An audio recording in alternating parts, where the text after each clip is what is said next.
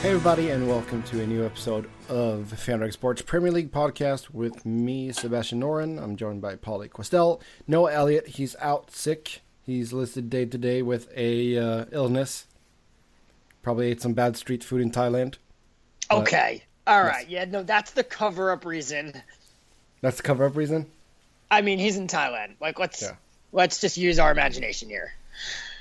He could just be enjoying his vacation and didn't want to talk to us today, too. That could be legit reason. Who knows? Or he did something and he's ashamed. I don't know. This is kind of like that guy on Canada in the World Championships. He got hurt wrestling in his hotel room. Yeah, okay. Yeah. Okay. You did something sketchy in where are the World Championships? Paris? Paris and Cologne. Yeah, you did something sketchy out there. Sure. Now, granted, Thailand has more sketchy stuff, and by all means, Elliot, just don't enjoy your vacation too much. Yeah, we hope he feels better and that he will be with us soon again. I know he's traveling to Kuala Lumpur, so I don't know how internet is there, but we'll see if he can join us here in the final couple of episodes before the season wraps up here. We're going to start the show by talking Champions League and Europa League, and then we'll get into what is match day 37 in the Premier League, as we got a pretty interesting top four race and a potential clincher here tomorrow, Friday, as Chelsea go up against West Brom on the road. But first and foremost, Champions League, and we'll be treated to a final of Juventus against Real Madrid. Madrid, they beat Atletico 4-2 on aggregate. The return leg, Atletico did win 2-1, but 4-2 on aggregate to Real. What did you make of the second Madrid derby here in the week? Kudos to Atletico. They came out and I think they surprised Real Madrid a bit with the way that they came out and scored those two quick goals. And I think Real Madrid thought just the way that we did, that everybody did. If we go out there and we play our game, then they don't stand a chance. Mm-hmm. We just have to go out there and do what we do. We don't have to play out of our minds well. We just have to go out there and do what we do, and they won't advance. And then it was, boom, okay, quickly, it's 2-0. And, all right, we better wake up because now there's 75 minutes left, and one goal changes everything. And they did enough. And you know what? Let Atletico go out with the win. It's the last Madrid derby at the Vicente Calderón Stadium. And Real Madrid still goes through. It's almost like a win for everybody except for Atletico. Yeah. I mean, with that opening, though, you were like, oh, it's on at least, until Isco scored that goal in the 42nd minute. Right. Just prime opportunity. I mean, Karim Benzema, embarrassed whoever was defending him there, but after that, it was, prime opportunity, and Isco jumps on and smashes the rebound in. What I have to say is, I did not even know that the Vicente Calderón Stadium is going away, which is such a shame because it's one of the best named stadiums in the world. Even though it's named after someone, just the word Calderón, it kind of makes it like a cool stadium, even though it just happens to be somebody's last name. That's my 2 cents on that. Okay. Cool stadium name. Well, what they're doing starting next year, they're moving to Estadio La Piñeta, which was officially known as Estadio de la Comunidad de Madrid, and is now reopening as Wanda Metropolitano for sponsorship reasons. And that's a stupid arena name. I'm sorry. What? It's not the Vicente Calderón. It is not. Capacity will be 76,703. You know what it is? Any stadium where you could throw the word "the" in front of it is like an intimidating name. Like the Bernabeu, the Vicente Calderón, the Azteca. The Old Trafford. You don't say that. You don't say the Anfield. England doesn't really have the Emirates, but that's not one. Yeah, the Emirates, the Etihad. Yeah, all right, so not in England. Yeah. Yep. So yeah, they're moving on to new and potentially better things. I don't know. The Meadowlands. Yeah, the Hawthorns. All right, so they're the exception that proves the rule. Yeah, but I mean, at least the new stadium will take in roughly 13,000 more people. So, and I don't think they'll have any problem filling those seats. See, that's always my question is like, especially in cities. That's not a big jump though. It's not a big jump, but are there a bunch of Atletico fans that are locked out every week? Maybe. It's like Tottenham are jumping up from however many thousand they have to like 61,000 with their new stadium. And it's like, are there 61,000 people that are like banging on the doors of White Hart Lane? Like, they're part of North London, which is like a neighborhood in London, and it's split between two teams. So how many, how many fans are truly banging on the door to try to get in every week? They're banking on those South Korean tourists. Yeah, I guess so. Mm-hmm. No need to single out where the tourists are coming from. Well, I mean, they want to see Son. They want to see Son play. Yeah, I guess. Yeah. I mean, just imagine how many South Korean fans were at Old Trafford when Yisung Park played. It's true. Well, Son's your only draw when Dele Alli's playing for Real Madrid or Dyer's playing for Manchester United and Hugo Lloris is playing for PSG and Kyle Walker's playing for Manchester City. And Harry Kane for Barcelona. No, is that where he would go? I have no idea where he would go. I don't know where Harry Kane will go. No, I have no idea. In the other game, though, one day someone's going to be like, hey, Harry. Yeah. Just one day someone's going to tell Harry, like, you're only making 100,000 pounds a week. And, like, you should be making 250,000, 300,000. And eventually your head's going to get turned. Mm-hmm. In the other game, Juventus took a 2-1 win at home over Monaco to move on 4-1 on aggregate. Mario Mandzukic and Dani Alves with the goal for Juventus, and Kylian Mbappe got the consolation goal for Monaco. And Mbappe is one player that we should definitely follow here this summer, as he'll be a hot commodity for someone. Yes. So. Oh, yes. It'll be interesting. I mean, I feel like this Monaco team has they're running the risk of being totally just pillaged, because there's so many players that have played so well in Champions League, and a lot of eyeballs on these players that are still young, like Bernardo Silva, Bakayoko, Mbappe, just to name a few. So we'll see if they can put up a nice team even next season. And we should say that they are still in the lead in Ligue 1. 3 points out of Is that a chase? PSG are 3 points behind, but Monaco has one game in hand. Oh, I thought they ran away with it. Nope. No, it's Monaco on 86 points, PSG on 83, and then Nice with Balotelli third with 77 points. But let's get to the Europa League.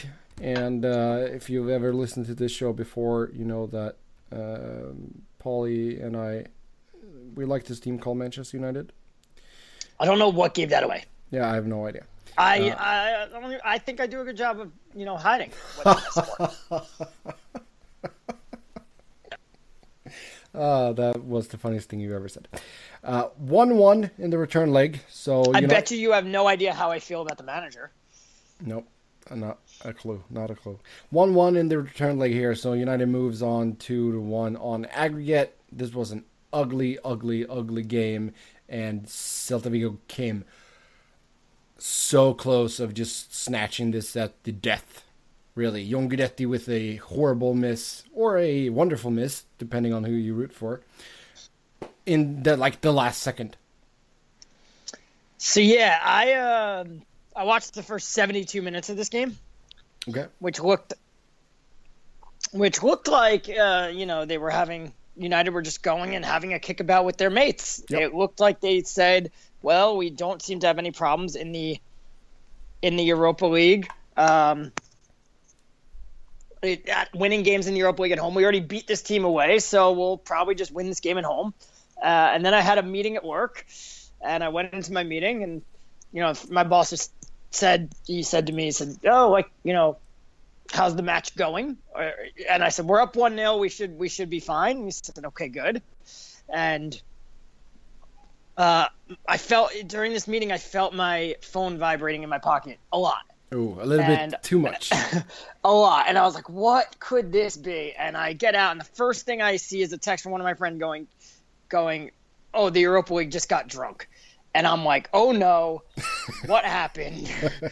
They start talking about Ajax, and I'm just like, what's going on? And I just fire, and I get back to my computer, and my friend G chats me going, whoa, like, holy hell. And I'm like, okay, like, are we still going to Stockholm? And they were just like, by the skin of your teeth. Yeah. So I caught up, I watched the end of that match, and oh yeah, by the skin of our teeth. Yeah, it was not a pretty game here. United did take the lead in 17th minute. Marwan Fellaini with a header on a very good cross by Marcus Rashford. It was almost... If Fellaini would have missed that would have been a bigger accomplishment than actually hitting the goal from there. Because he was basically inside the goal. Yeah, exactly. But it's just like, how much talent can you put on the damn field and not produce goals? I don't get it. And this has always been my issue that bothered me is in the Sir Alex Ferguson era, like, we used the pitch at Old Trafford. It's a unique pitch. It's massive. We used it to our advantage. We ran teams ragged to the point that teams knew when they came in, they didn't have a chance to win because United would kill them. We used the width. We used our speed. Yeah, but they're all the same size now. Yeah, for the most part, but I like Old Trafford's still massive. It doesn't have that aura because for some reason, like, our last two managers just haven't used the pitch the way they can. Yeah, they suck. First of all, they're all the same size. They're all the same size, but like they're not because there's a lot of old stadiums. So every new stadium has the same size pitch. Most stadiums predate this mantra.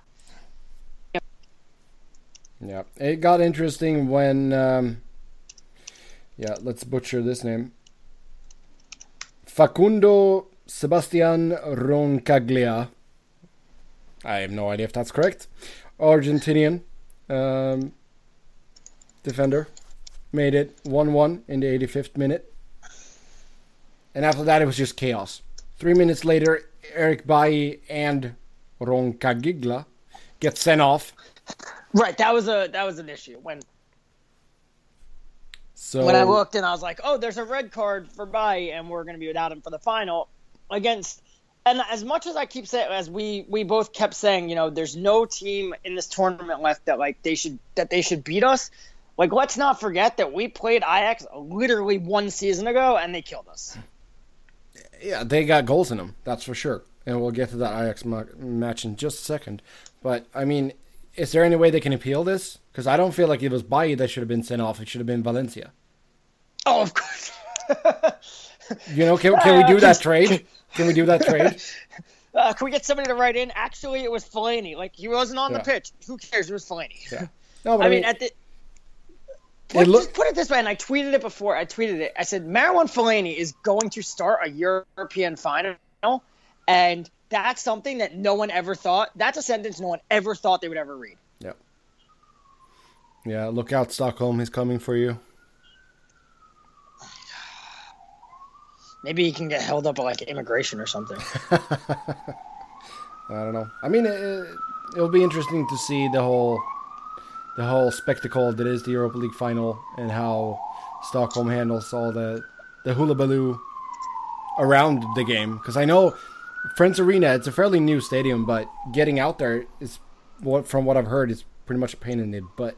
So yeah, Stockholm they'll be busy throwing a World Championship gold medal ceremony for Henrik Lundqvist. Ooh, yeah, let's hope so.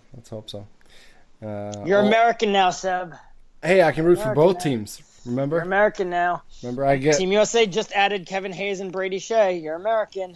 I'll just do half jersey with the 3 crowns and half jersey with the red, white, and blue. Oh, and don't you dare do that. Don't you dare do that. That is the worst part about America. Yeah. So United will take on Ajax at Friends Arena in Stockholm. Or technically it's Solna, but it is Stockholm. Basically, it's a greater Stockholm area. Ajax went through 5-4 on aggregate after losing the second leg against Lyon with 3-1. Kasper Dolberg scored again for Ajax. Very impressive young Danish player. That's pretty much the only time you'll hear me speak well of Danish players. Let's just hope for their sake that he doesn't turn out to be a new Bentner. Because that would be bad. And I mean, they have goals in them. This is a dangerous team. I just don't know if the occasion might be, been a little bit to United's advantage because they still have more experience from bigger games than Ajax do. And United are going to have a massive, massive advantage in the stands. Yeah, they'll have a following. Oh, yeah. But, how many, Swedish fans that, are just we're Manchester United fans this year because of Zlatan are still Manchester United fans? Well, the thing is that they're still, even before Zlatan got there, the biggest teams in Sweden are Manchester United, Liverpool, and Arsenal. So they have a strong following, and you'll have Norwegians traveling over because they're big United fans since the days of Ole Gunnar Solskjaer, Ronny Jonsson, etc., etc. So whatever you just said, I know obviously it wasn't English, but whatever you just said wasn't even words. Ole Gunnar Solskjaer, Ronny Jonsson, Henning Berg. So I mean, there's some legacy there with Scandinavian fans and Manchester United, so they'll have a good following, and then of course there'll be fans traveling from Manchester too. So they'll definitely have the advantage in the stands. Yeah, obviously we should be the favorite. Yeah, but being without Bailly really hurts this team though. It does. Luckily, Smalling and Jones played. They played recently. Yeah. They played last week. I don't think that either of them played well. I misspoke. I don't think either of them played poorly. Mm-hmm. There was one goal where, that header, but I don't think they played poorly. I think Mourinho just hates them for no reason whatsoever. But you know what, Jose? Now you have to use them. Yeah, basically. And let's be honest, the Smalling-Blind pairing wasn't bad. Yeah, Blind did not have a good game though. He could easily have been sent off too. No, but last season, this as much Daley Blind, whenever he plays center back or left back or anywhere on the field, is good for one just brain dead play where it's he's completely switched off and it's what's he doing? And obviously when you're playing at center back, that play will usually happen in front of your own goal. So he's good for one of the, but even with all that, the Smalling-Blind partnership last year wasn't the reason that we sucked. True. That is true. So, it will be interesting. The final is on May 24th. Yeah, 3 days after the season ends. It's a Wednesday, and kickoff is 2:45 p.m. Eastern time. So I'll be prepared to call in sick to work, or take the day off. I'm prepared. Trust me. Yeah. I need to see if there's an actual Manchester United bar or something here in Cincinnati. I can go watch this. Because I don't want to watch, because I do watch most of the games just at home. But this is the type of game where I kind of want to watch it with other people. Yeah. Also, you don't have cable, so you watch everything 5 minutes after it happened. Oh, yeah. The stream. Yeah. That is true. Let's go on to the Premier League then. Match week 37. Chelsea has the chance to clinch the title on Friday when they go to the Hawthorns to take on West Bromwich Albion. Pauly, will they get things done here against West Brom? Yes. You're 100% confident? I've been 100% confident of this since Christmas. that they're going to take the title, yes, but you're saying that they're going to clinch here away to West Brom instead of saving it for Monday's game at home against Watford? Yeah. Like, I don't think obviously, like, people, the clinching at home, it's awesome to do it in front of your own fans. I don't think clinching away from home is that terrible. Like, they say it in hockey, you want to win the cup in front of your own fans. It's not like anybody leaves the building when you win the cup. All the fans, like, when you in the finals, if you win the finals away from home, the fans appreciate that the cup just came out, and they will stay and watch as you skate around with that cup in their building. They stay and watch that. And it's the same thing. And in soccer, it's even different because you have that away support. Mm-hmm. So you have the ability to go over to your friends and celebrate with your fans. And then you come home and you get the guard of honor. It's even better when you come home and you're already champions. Mm-hmm. I mean, winning it at home is special, though. You can get the nice pitch invasion going, and you don't pitch invade for a championship. You should. No, they pitch invade. You pitch invade when you stay up. Pitch invasion is like a lower league thing. So it's like it only goes as high as like 18th place in the league. After that, pitch invasion stops becoming a thing. That's too bad. It's too bad. I need a good old pitch invasion. They're fun. First of all, like, Stamford Bridge is like a well manicured. They that's a field where they're trying to take care of every blade of grass every day. They're not letting a bunch of people stamp on that field. Yeah, that's true. So, West Brom, looking at their team ahead of this game. I mean, they're sort of in no man's land. They have nothing really to play for because 8th won't do them any good. And they're too far away to catch up to Everton. Yeah, well, and their form is horrible too. They got 4 losses and a draw in the last 5. Their form's terrible, and as dirty and as West Brommy as they'll play, I think Chelsea. First of all, this is a very motivated Chelsea team. Oh yeah, because this isn't like you. When you're running, this isn't just seeing the last 100 meters and saying, okay, like, let me just run these last 100 meters and finish. This is, it's the last 100 meters. I'm going to kick it into gear and, increase my time by 2 seconds, by 2-3 seconds, because it's the last kick, They're not just going to play this out because the title is inevitably theirs. It's, no, we have the chance to get it now. Like, let's finish. Let's sprint now, and it's over faster. Mm-hmm. Yeah, I mean, it's nothing really speaks for West Brom in this.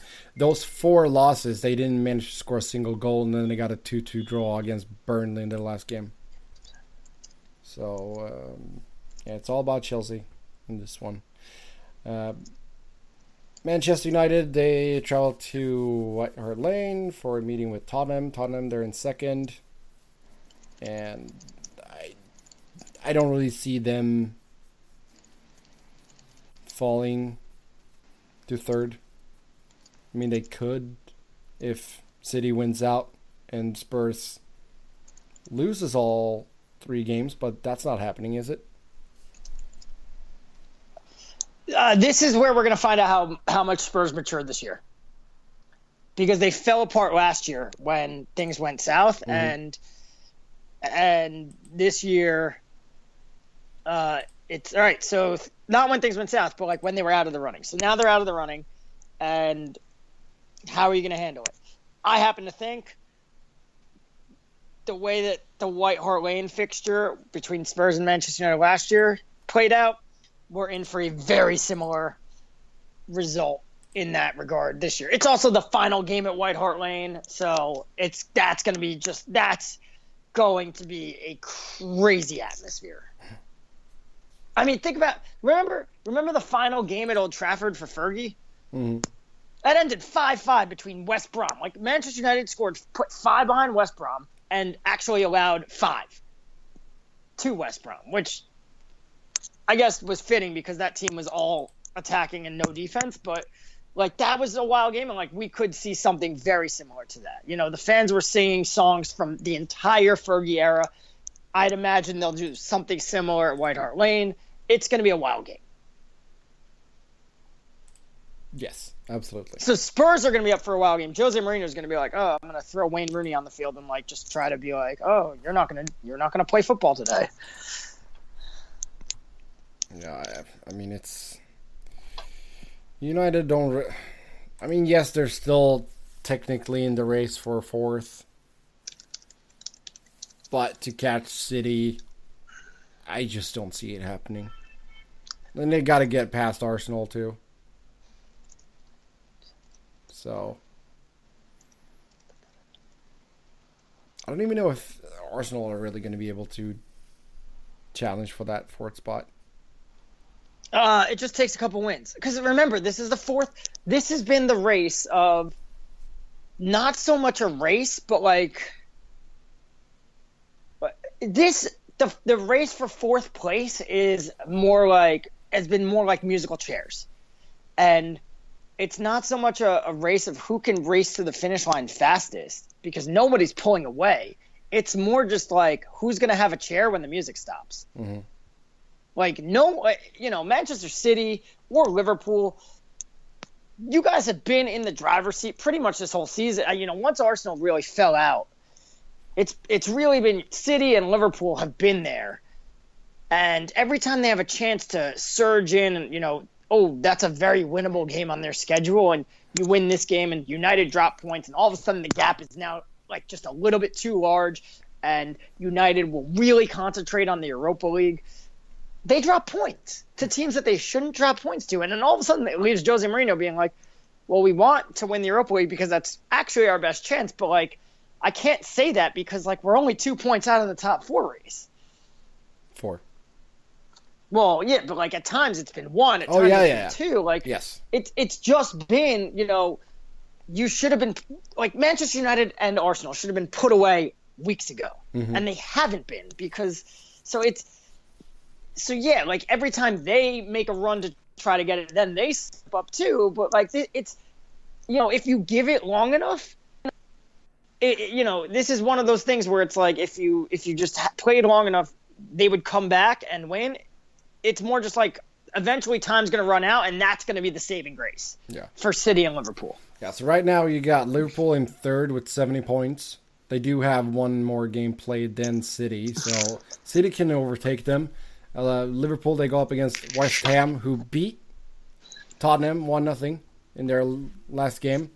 So maybe West Ham isn't such a gimme game as we thought. I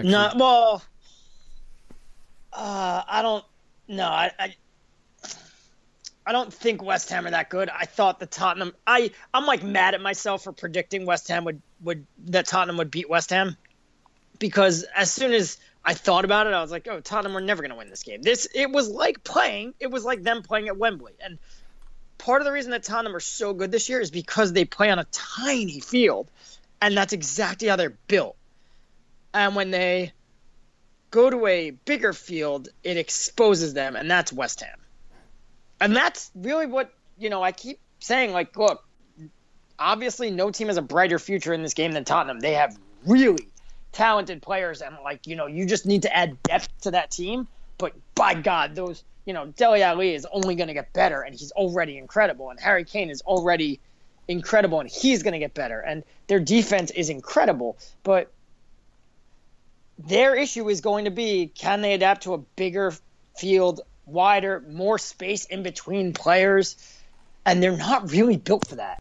And as soon as they're not winning, you know, again, like, they need to put their hands on a trophy, because as much as the players say we want to win trophies with Tottenham, you know, competing for trophies at £50,000 a week, you know, why compete for trophies at £50,000 a week when you can go somewhere else? And not saying that it's guaranteed that you're going to win a trophy, because it is England and there are so many teams, but you could compete for a trophy at £130,000 a week. Mm-hmm. Which one would you rather do? I'll take the money, please. Right, and like I said, it only takes one. Every everybody wants. They all say they want to stay because they love the group of people and they love the team and they love their teammates. It only takes one. As soon as that first person says, "I'm going because I can get paid," then you sit around and you go, "Well, why should I stick around? Mm-hmm. Like, I should get paid too." Well, which one of the players do you feel like is most likely to be that starting point, if you know what I mean? Who It's going to be Kyle Walker. It's going to be Kyle Walker. And look, when you list the players of importance at Tottenham, it goes down the middle. It's Kane, it's Ali, it's Dyer, it's Alderweireld, it's Hugo Lloris. Those are your top 5. So Kyle Walker's on the peripheral. But Kyle Walker was the best right back in the league this year. Spurs' Mauricio Pochettino's setup is based on having fullbacks that can fly up and down the field. Mm-hmm. So if Kyle Walker leaves for money, no matter what you do, you can't replace him with someone of his talent because he was the best. So already you're taking a downgrade. Can Kieran Trippier be an adequate deputy? Yes. Can maybe he be an adequate replacement? Maybe, but now you don't need to just replace Walker, you need to replace the deputy too. Because the last 2 years, Pochettino has shown that, he rotates his fullbacks. Mm-hmm. And he needs to have multiple fullbacks. And that creates a problem. And Tottenham, can they compete? If they lose that fullback, all of a sudden a lot of dominoes start to fall. And if the players are smart, maybe they realize it, and maybe Eric Dyer doesn't even play his preferred position. He's the second best holding midfielder in England, and he can't even play as a holding midfielder in his own team. Yeah. All it takes is one team to come and say, "We'll triple your wages," and because £150,000 for Eric Dyer is still underpaying him, and we'll let you play your preferred position. It's like, well, you know what? Somebody already left. Why shouldn't I follow him out the door? Mm-hmm. Yeah, it's a dangerous thing, and Spurs fans will be the first ones to tell you, "Oh, Levy already said no one's getting sold for non-footballing reasons this summer." Like, okay, yeah. What else is he gonna say? What's Daniel Levy supposed to say when it comes out and it's like, "Hey, your players are playing really well, paid"? Is he supposed to come out and say, "Well, I guess this summer it's open season on my players. If you want to pay them, come offer me money and I'll let you pay them"? That what he's going to say? No, of course he's going to say, "I'm not selling them." But then when you throw money at him, it's a different story. Yeah. Well, yeah, that's true. It's a very interesting situation there because, if they want to keep everybody, they got to start paying more wages. They got to find a way to get more money in. But you might have to sacrifice one player so you could pay the other. I think they can. I think they can pay. I think right now what they're doing is they've just somehow convinced all these players sign these deals, and all these. Everybody says, "Oh, all these players sign contracts, so you don't have to worry about that." It's like as much as I do.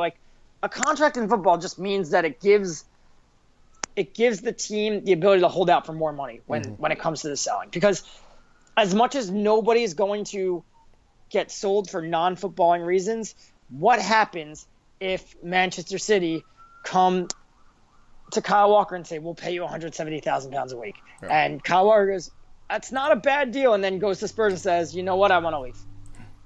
Are you going to match this? No? Okay. I want to leave. You're not going to hold on to him. Yeah. Now, you have him under contract, so it gives you some leverage to say, "Look, Manchester City, $30 million isn't going to cut it. We want 45." All right, you have the leverage to say that, but because he's still under contract. But at the end of the day, you're not going to hold on to a player that came to you and said, "I want to leave." Mm-hmm.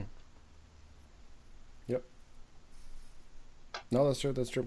Okay, before we head into our scoring predictions, let's take a quick look towards the bottom of the table. Sunderland and Middlesbrough, they're set to go down. We do have a battle for the 17th spot between Swansea and Hull. Hull takes on Crystal Palace on the road, and Palace only needs 1 point from this game to be mathematically safe. They're in 16th place right now, so they only need 1 point in the last 2 games. Or they need 1 point in the game against Hull, to make that happen. Swansea, they took a 1-0 win over Everton, and now they travel to Sunderland for their next game. There's 1 point separating the 2 teams. Paul, if you have to predict who's staying up, who goes down? Swansea. Swansea stays up or Swansea goes down? Yeah. Swansea stays up. Swansea stays up. Yeah, it's Hull had that. They had that win. I think there's more upside with Swansea. They could come out and show up against anybody, and I don't think the same thing against Hull.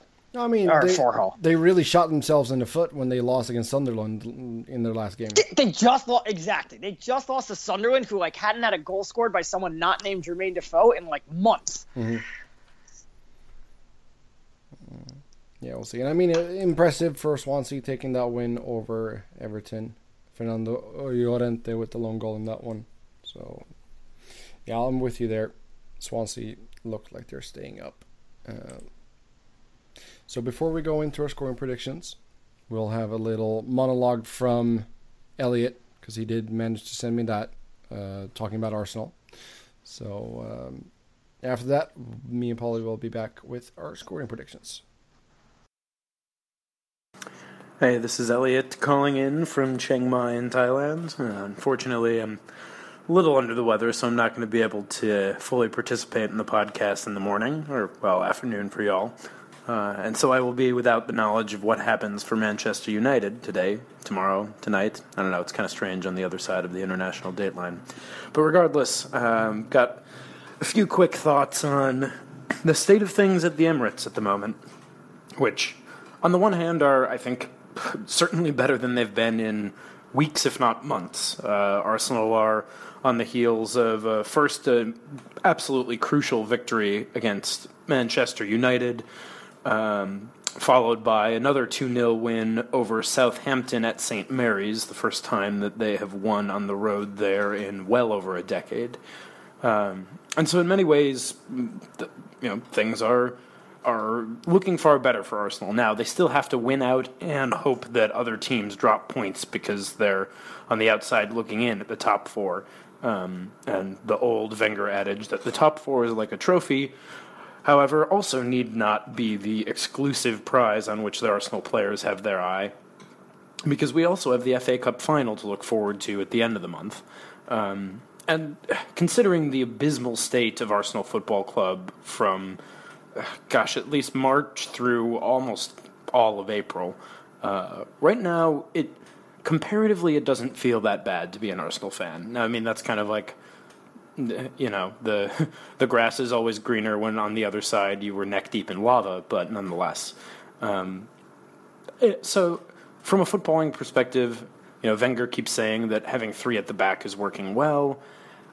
I think that we've got a lot to owe to Czech, but we certainly look like we have at least a modicum of stability, which is not something you could have said about Arsenal Football Club 6 weeks ago, to be certain. But the manager in his press conference this week had some kind of troubling comments about a director of football. Now, first, he simply... And I was one of the reasons I like Wenger, is that he's often quick to crack a joke, but he was quick to say...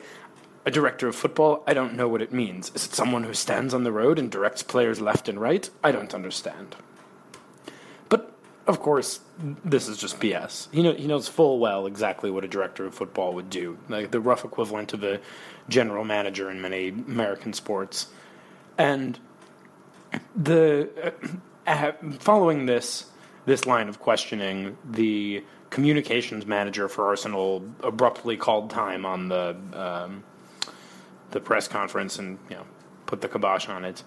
But it's hard for me to feel that even if by a streak of fantastic form and also some luck in other clubs dropping points, Arsenal managed to somehow finish in the top 4 at the end of this season.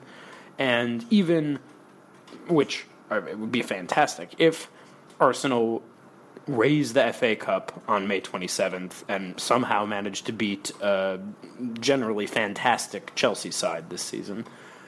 it's still hard to say that things aren't going to get worse before they get better for Arsenal. And I say that because, while again, I'm very happy that we're on the back of 2 straight 2-0 victories. I'm glad that, we at least have something to play for in the league and that the top 4 race isn't completely done and dusted with 3 matches left to go.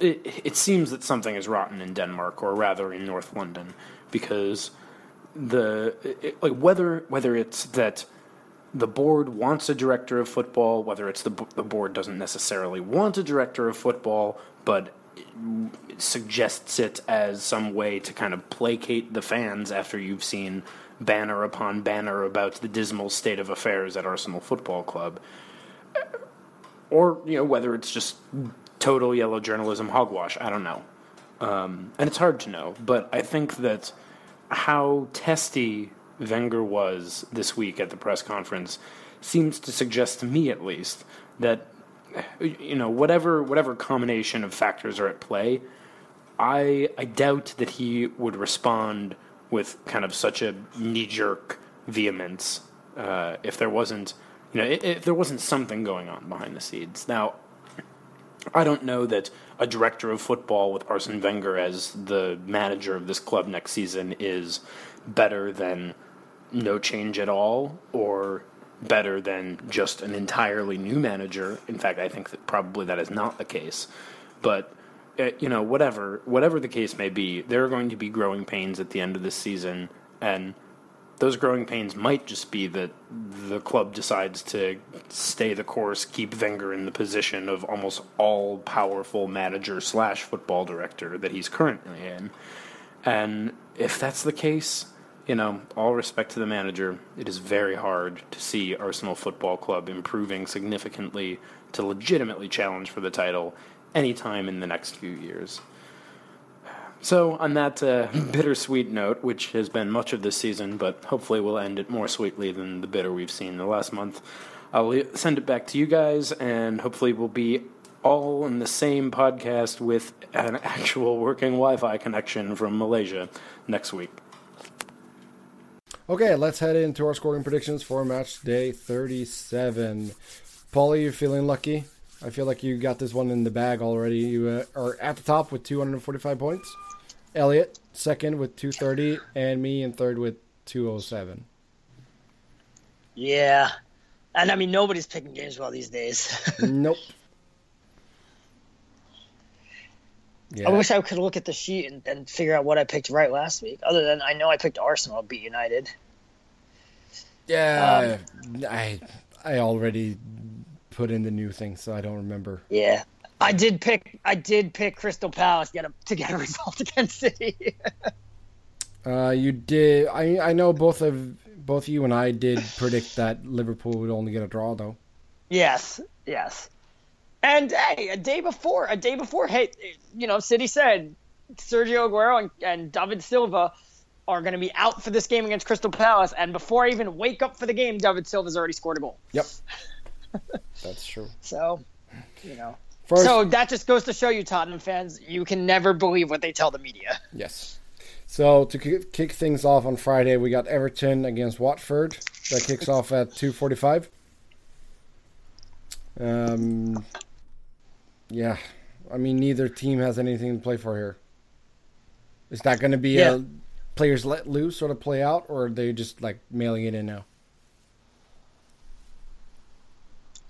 Romelu Lukaku's playing for a contract, so 2-0. I mean, yeah, he's playing for a move somewhere else. Yeah. So? Well, they haven't scored a goal in 3 games. So they'll score 2 today. Okay. Pauly going 2-0 Everton. I'll give Watford a goal at least. 2-1 Everton. They're pretty good at home. Then we got that West Brom Chelsea game.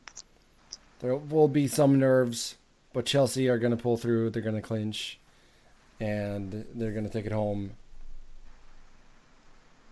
I'm going to go with 2-1 in this one as well. In which, all right. In West Brom Chelsea. Yeah, I'm going same score also, but I'm once again going 2-0 to Chelsea. I think they're not gonna concede a goal on Coronation Day. West Brom will get one on a set piece. I'll give them that. Nope. Then we got Manchester City taking on Leicester at home.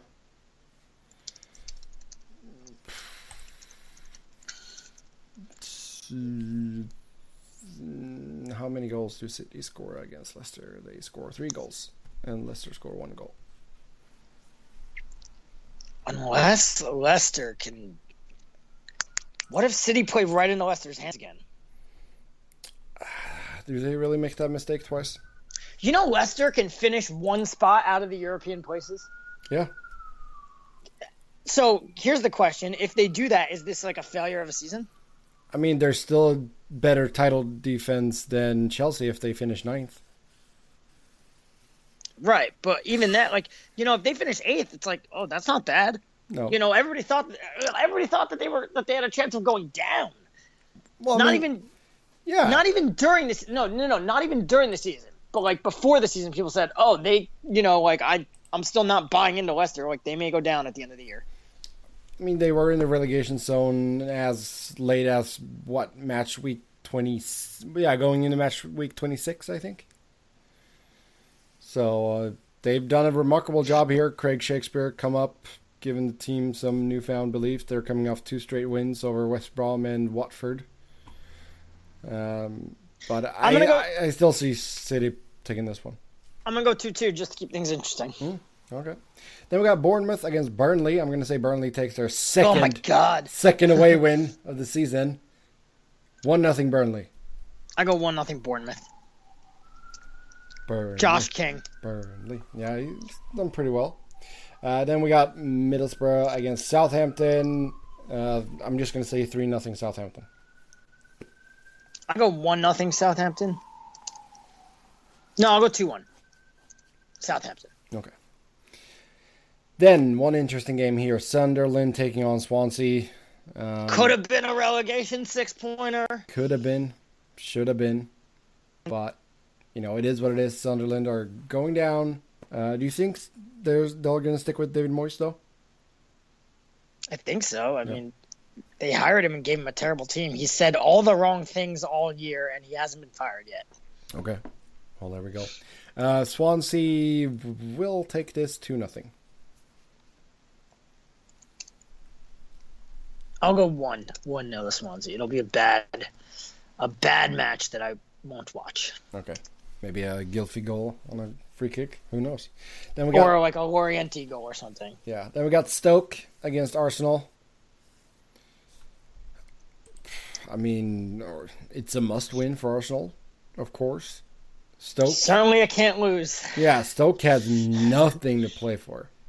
They're safe. They have nothing to play for. So let's go 2-0 Arsenal. I was going to say that I'll go 2-1 just for the sake of being different.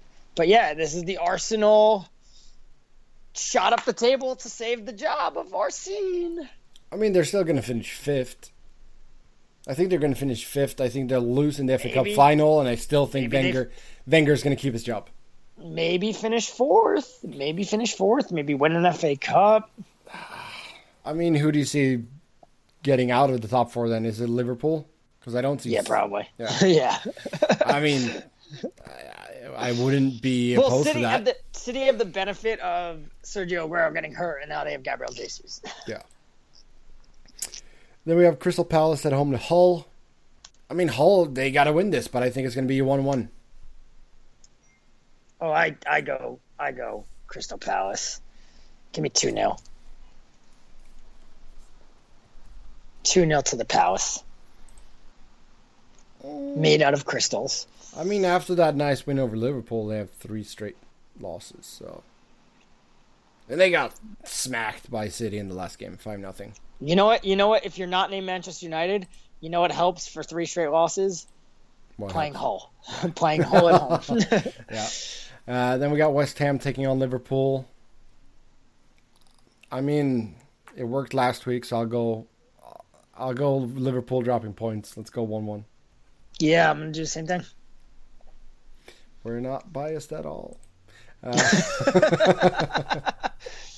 We just want to see Liverpool I do just poorly. think that they're going to collapse late. I mean, the thing is that I think Jurgen Klopp is a phenomenal manager. I think he's going to get this team, into a legit title contender, but it's going to take a while, and he needs to be able to I think so bring too, in and his I think players. he had the chance, and I think he misread the situation on the market. Mm-hmm. But and I say this again, his last year at Borussia Dortmund, they were also a leaky faucet in the back, because my friend asks me this all the time. He goes, "Was the defense this bad at Dortmund?" And I say, "Well, it kind of was." But let's not forget, like, he had Marco Reus, who, when healthy, is one of the best players in the world. Mm-hmm. People forget that because the big teams are no longer trying to poach him away. Yeah, and from he's Dortmund, always hurt. because he's always hurt, and they have Pierre Aubameyang. Yes. But he had a young Marco Reus. He had a young Mario Götze, who was one of the best talents in the world, scored the game-winning goal in the World Cup, was tremendous until he went to Bayern Munich and had his confidence totally ripped out of his head. Yes. He had Mats Hummels, who was one of the best center backs around. So like he had okay Gundogan, who was one of the best midfielders around. He had really good once in a generation talent all coming up at the pipeline at the same time. He didn't, at Liverpool he has Coutinho. Yeah. And Mane. Yeah, and Mane. But yeah.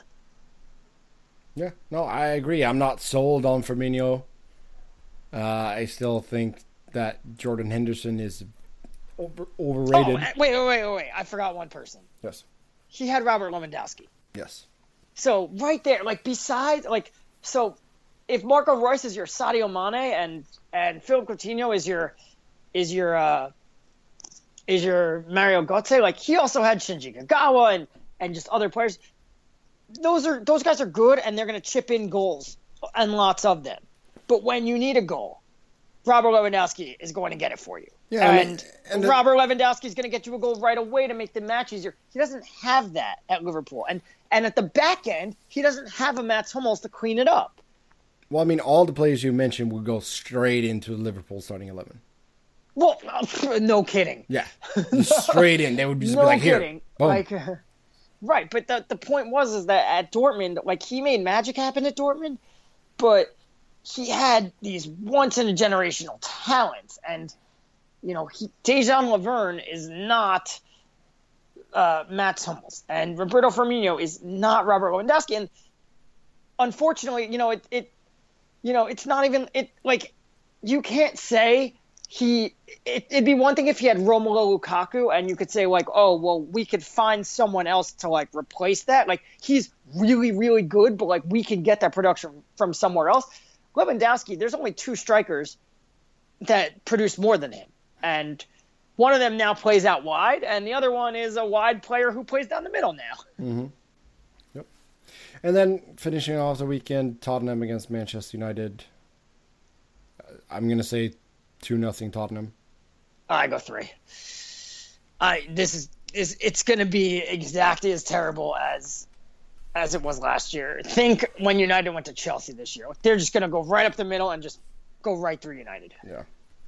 Yeah, it won't be pretty. Well, there you have it. We'll close things out with a quick final thought. Pauly, you may start. You could start. Uh-huh. Okay. I was so banking on you going first. All right, I'll go first. Okay. After the game, Jose Mourinho today saying Manchester United never kill games early. No kidding, dude. That's your strategy. Whose fault is that? Yeah, your fault. There you go. Yeah, it's oh well. Looking at the off season, it's coming upon us here, and a lot of talk, of course, of transfers. And I like silly season. I know some people think it's just too much. There's rumors flying all over, but it's funny that we also get manager silly season talk. Oh, with Claude Poole? No, with Conte. Oh, yeah. So for some reason, people start saying that Inter Milan are going to go after Conte after they're fired the last line in their... That is because since like February, it's been reported that Conte and his family are not happy in London. Yeah. I mean, I just don't see why would he go, even if your family isn't totally happy, why leave Chelsea to go to a tire fire that is Inter Milan? Because it's home. Happy wife equals happy life. Yeah. I don't know. I mean, I know that his wife and children are still in Italy. So that's the main issue why he would probably move back, but at least hold out for a better job in Italy. You can get teams to fire their coach to bring you in. Second final thought. So actual final thought is, I always like when the players come out and they say, like when the players that go from Europe to the MLS and they come out and say, oh, MLS is more difficult than you'd think. And the MLS people go, yeah, because the quality of play is so good and everybody underestimates it. And it's like, no, actually, Steven Gerrard just said it's because we play on turf fields and the travel is brutal and you play in the dead of the heat and everything. And then Bastian Schweinsteiger, who is like probably the most class human being all around, coming out this week and saying, MLS is really difficult because my teammates suck. Well, it's just tremendous. Being like, well, you pass a ball into space because you expect somebody to be there, and they're just not smart enough to be there. Or you expect somebody to go and, do this, and they're just not good enough to make that move or see that ball. And it's just like, you just said your teammates suck, and that's why you're not playing well. Yeah. And I mean, that's sort of the learning process too, that when he comes in, he needs to take on that mentor role on the training pitch. Yeah, and he said, I need to get used to it. Yeah. I need to get used to it. But yeah, and like Pirlo said something similar. He said, everybody runs around with they're like for the sake of running. He's like, they're not making smart runs. And that's the difference between the MLS and Europe. Yep.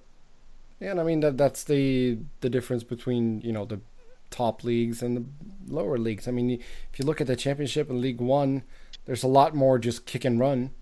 A lot more. So, it's a, MLS, take it for what it is. Don't try to compare it to the big leagues in Europe. You're only doing yourself a disservice if you do that.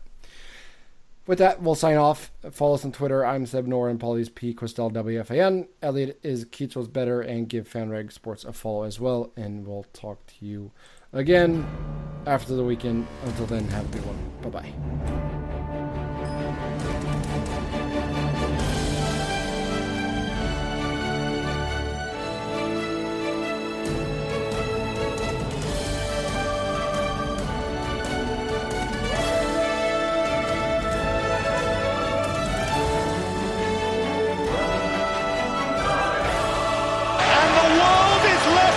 How on earth did that happen?